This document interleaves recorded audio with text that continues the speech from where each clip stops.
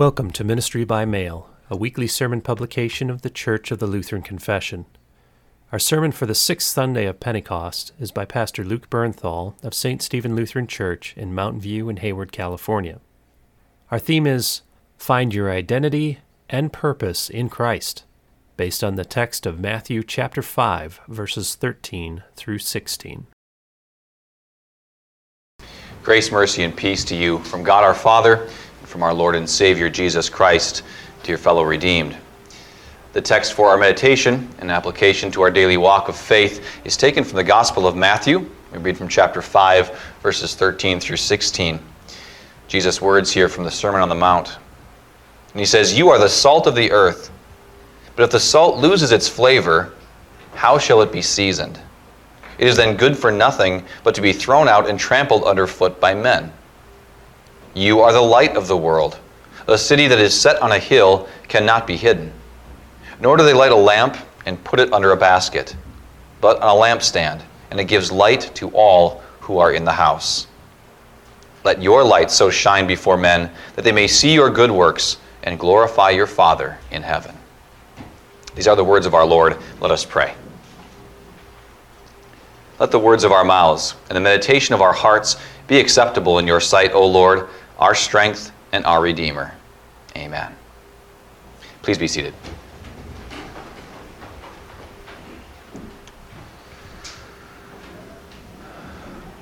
Who am I and where am I going? Those are two of the most important questions in life.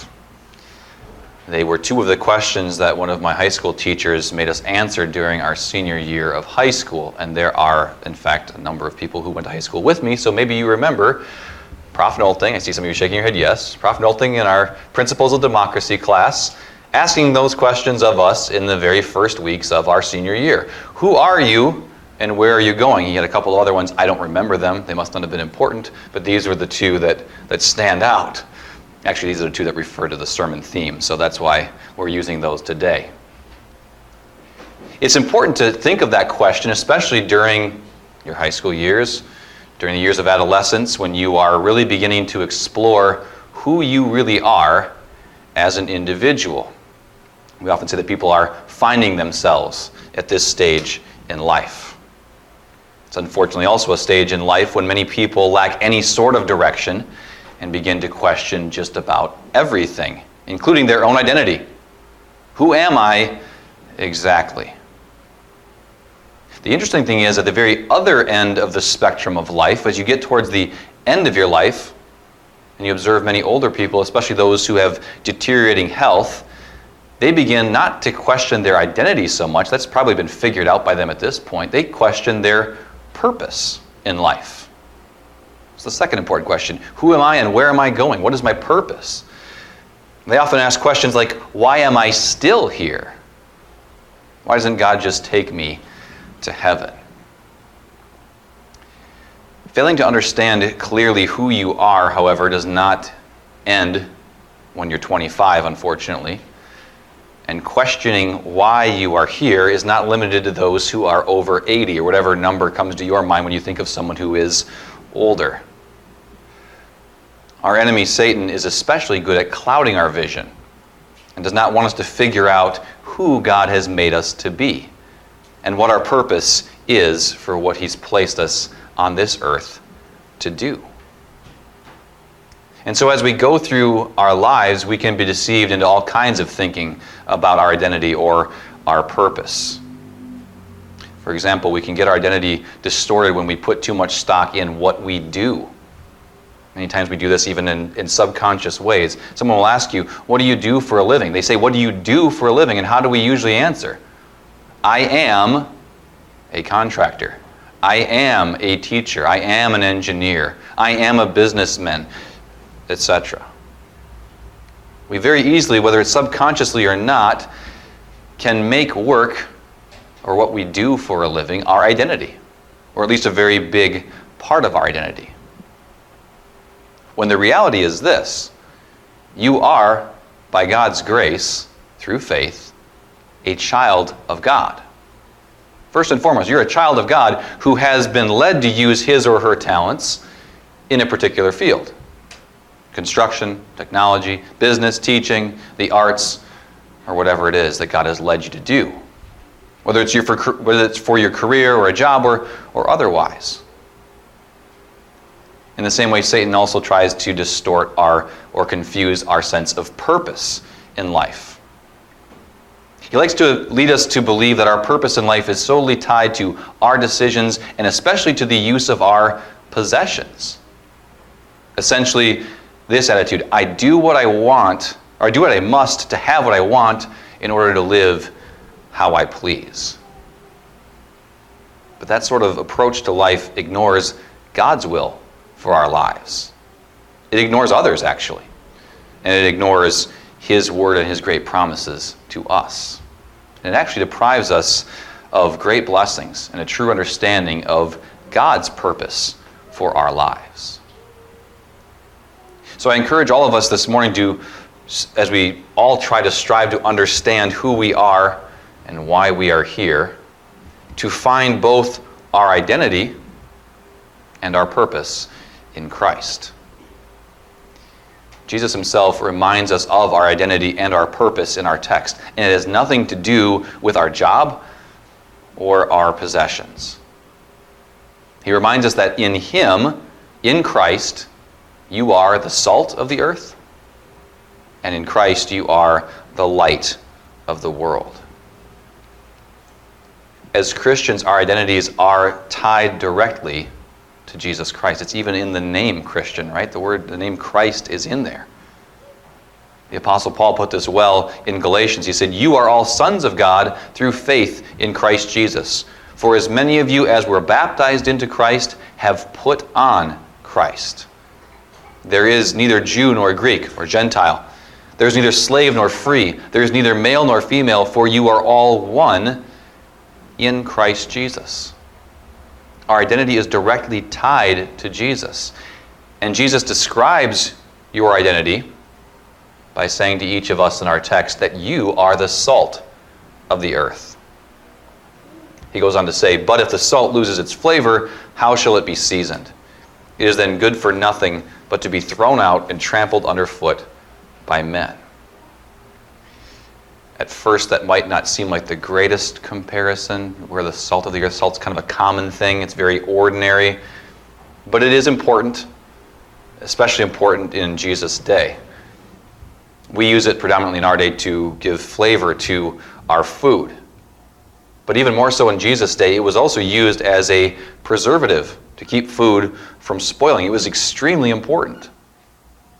So in what sense are you and I to be the salt of the earth?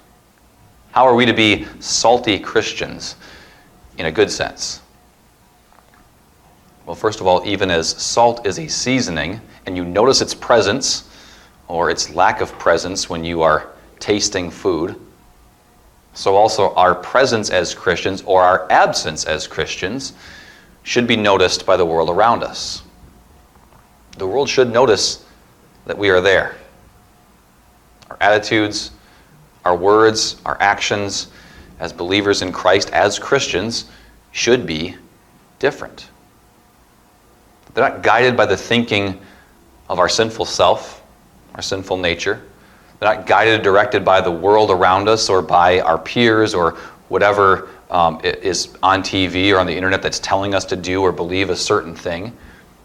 But instead they're directed by the words of our Savior Jesus. We'll look different because if we follow what Jesus says, He says we will look different. Jesus said this in John chapter 13.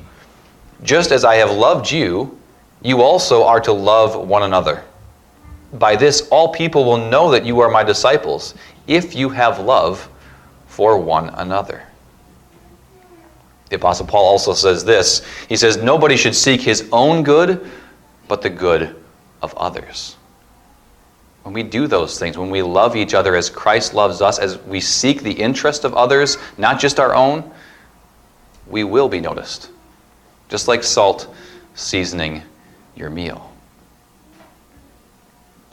So the question we have to ask ourselves, that I have to ask, that you have to ask, is this: do we make a difference in the place of our employment, in our neighborhood, within our own family? Can people tell by your words and your actions and your attitude that you are a Christian, a believer and follower of Christ? As we think about those questions, though, don't just limit yourself to the do's and don'ts part of it, just the morality of it. Because there are plenty of moral people who live very good lives, and sometimes lives that put Christians to shame, that don't believe in God at all, that may not even believe that a God exists. Very law-abiding, moral people, but not followers of Christ. So your key component as spiritual salt is not just your morality, not just following the Ten Commandments as best you can, but the key component is often the joy-filled blessing of knowing that God has forgiven you, that He's saved you, that He loves you. That peace and that comfort that gives you an unshakable identity, that gives you stability and peace. A joy that isn't dependent on the situation or circumstances of your life, but a joy that is based on the fact that Jesus lived, died, and rose for you. That He forgave you all your sins and made you a member of His family for all eternity. Not just to live a good life or live morally on this life, but to be transformed. Like someone who's been given a gift, an eternally precious gift that you can't help share with others. That gift of love and forgiveness that God gave you in Christ will then be shared with others. Just like the Apostle Paul encourages us when he says, be kind to one another, tender-hearted, forgiving one another, even as God in Christ forgave you. When you and I treat others, including our fellow Christians, with love and forgiveness, genuine love and forgiveness, and we proclaim the joy of our loving, living Savior, then we will be salt on this earth. Now, what about the second part of Jesus' words there? He speaks of the salt losing its flavor and being good for nothing but being thrown out. What's he referring to there? Well, essentially this: if we claim to be a Christian, if we claim to follow Christ, but no one can tell us apart from everyone else in this world, then something is wrong. If you and I can curse with the worst of them, party with the best of them, ignore God's commandments and do whatever we want with our bodies whenever we want, if we're bitter, unkind, unforgiving, just like many of the people of the world are, then we have, in a sense, lost our Christian flavor. Then Jesus compares us to salt that's lost its taste. It can simply be dumped out on the ground and trampled and walked over. So let's not forget who we are by faith, our identity. Let's not forget the calling Jesus has given us, our purpose. We are privileged to be the salt of the earth, designated to be that by Jesus himself. Let's pray that we might have an effect on the world around us in order to lead them to Jesus. Remember the power of just a little bit of salt, not just in cooking, but in the world. In the Old Testament, God said that if there were even 10 salty believers, that would have been enough to save the cities of Sodom and Gomorrah from being destroyed. Remember, your life and your prayers, even if you feel like you're just a tiny, insignificant piece of salt, your life and your prayers make a difference on this earth and in the people around you. It can well make an eternal difference in the lives of the people whose lives you season. Jesus goes on in the last verses of our text to say that we're not just the salt of the earth, but he says, in Christ you are also the light of the world. Listen again to verses 14 through 16 of our text. Jesus says, you are the light of the world. A city that is set on a hill cannot be hidden. Nor do they light a lamp and put it under a basket, but on a lampstand, and it gives light to all who are in the house. Let your light so shine before men that they may see your good works and glorify your Father in heaven. It's always struck me as a very astounding verse. It's interesting, but also very surprising that Jesus, who himself claimed to be and is the light of the world, calls you and me the light of the world in this verse. In what way? Well, Jesus, of course, is the Son of God, the world's Savior, so he's obviously the light of the world. Jesus said he came to be the way, the truth, and the life, and the light of life. Therefore, we have to acknowledge that he is a light in a very different sense than we are. We often use the picture of Jesus as being like the sun. He's the light producer. And we are more like the moon. We are the light reflector. He is the very light of life, the way of salvation. Yet as we reflect the light and love of Jesus, and as we proclaim that good news of God's forgiveness and love found in Jesus, we bring light into the midst of a very dark world. As you know, even a little bit of light in a dark place can shine very powerfully and very brightly. Dear brothers and sisters in Christ, listen to what Jesus is saying here. He says, you are the light of the world. Again, because Jesus has declared us to be so. The Spirit of God has made that possible for us by working faith in our hearts. Let's not put that light of faith under a basket. And unfortunately, we know exactly what that means, don't we? Because we've all done it before at times. When we have opportunities to testify to our faith, and yet we say nothing. When we have opportunities to help others, but instead we walk away or simply drive by. When we take the talents that God has given us, the abilities, the blessings he's given us, that could be used to help others or to work in the Lord's kingdom, but we just choose not to use them. Whether it's out of neglect or forgetfulness or laziness or fear, or just assuming that someone else who's better than me at it is going to do it anyway. We are putting our light under a basket. And how often don't we have to confess, Lord, forgive me. I am guilty of putting my light under a basket way too often. That's why we turn daily to Jesus for forgiveness. Martin Luther once said that the entire life of believers is to be one of repentance. In other words, an entire life of turning. That's what repentance means, turning to Jesus daily. Because we do fail to let our lights shine. Jesus knows that. We are not and never will be perfect lights in this world, not this side of heaven at least. And Jesus knows that too. It doesn't surprise him when we aren't the perfect lights that he's called us to be.